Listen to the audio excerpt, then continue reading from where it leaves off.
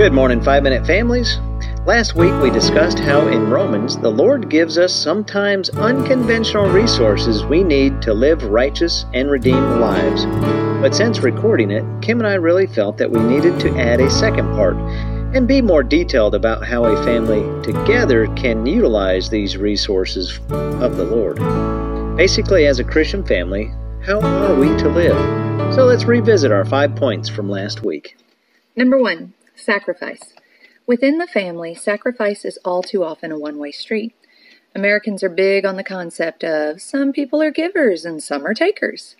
However, as a family, each person must be willing to sacrifice, and that means parents, sometimes we have to make our children give something up that they want. It doesn't come naturally to our flesh. You will have some kiddos who are more naturally inclined to compromise or sacrifice their own desires. But it is up to the parents to make sure that the kids' sacrifices are kept in balance.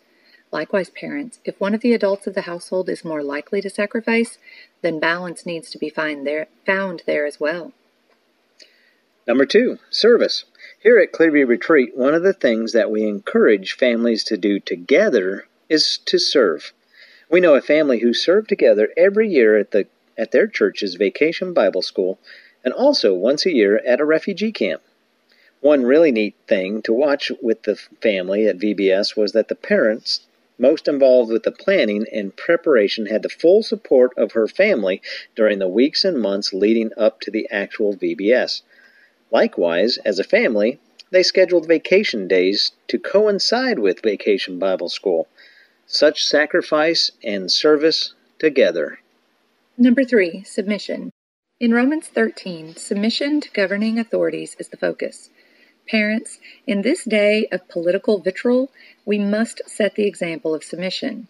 We need to share God's truth in light of political and governing situations. But if we do not set a good example for our children, I promise you this is one area in which we will fail. I'm going to go here. Neither hanging flags with cuss words nor chanting expressions such as "Let's go Brandon" is God-honoring behavior. Just as a huge billboard read that Trump was God's elected official, we see in Scripture that Biden is too. We need to pray for all of our governing leaders, and we need to work hard to change unjust laws. But Scripture is clear that we must do so in God-honoring ways. Our children are watching. Number 4, sensitivity. Being sensitive to the points that others find important is fundamental to a family unit. Some of our spouses or children are weaker in faith than others. We once knew a couple in which one of the spouses felt very strongly that Jesus was our Sabbath, and thus doing tasks around the house on a Sunday was fine. His wife, however, felt that it was sinful to do chores on Sunday. Not only were they not sensitive to one another, they each took a judgmental stance against the other about this. It was one of the many details that tore them apart. Number 5, acceptance. Does your family build one another up or tear each other down?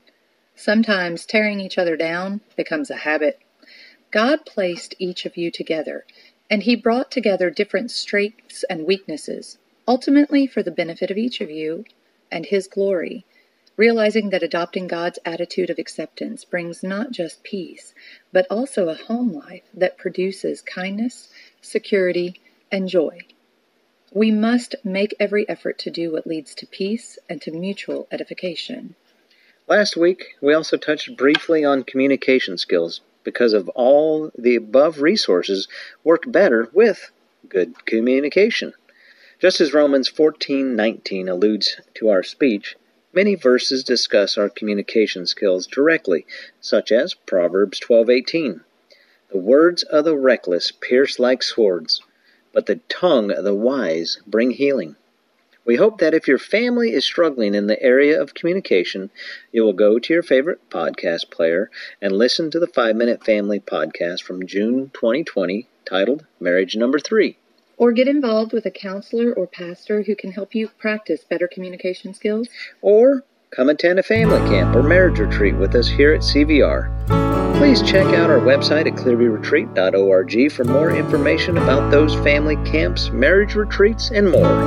Thank you for joining us today, and be blessed.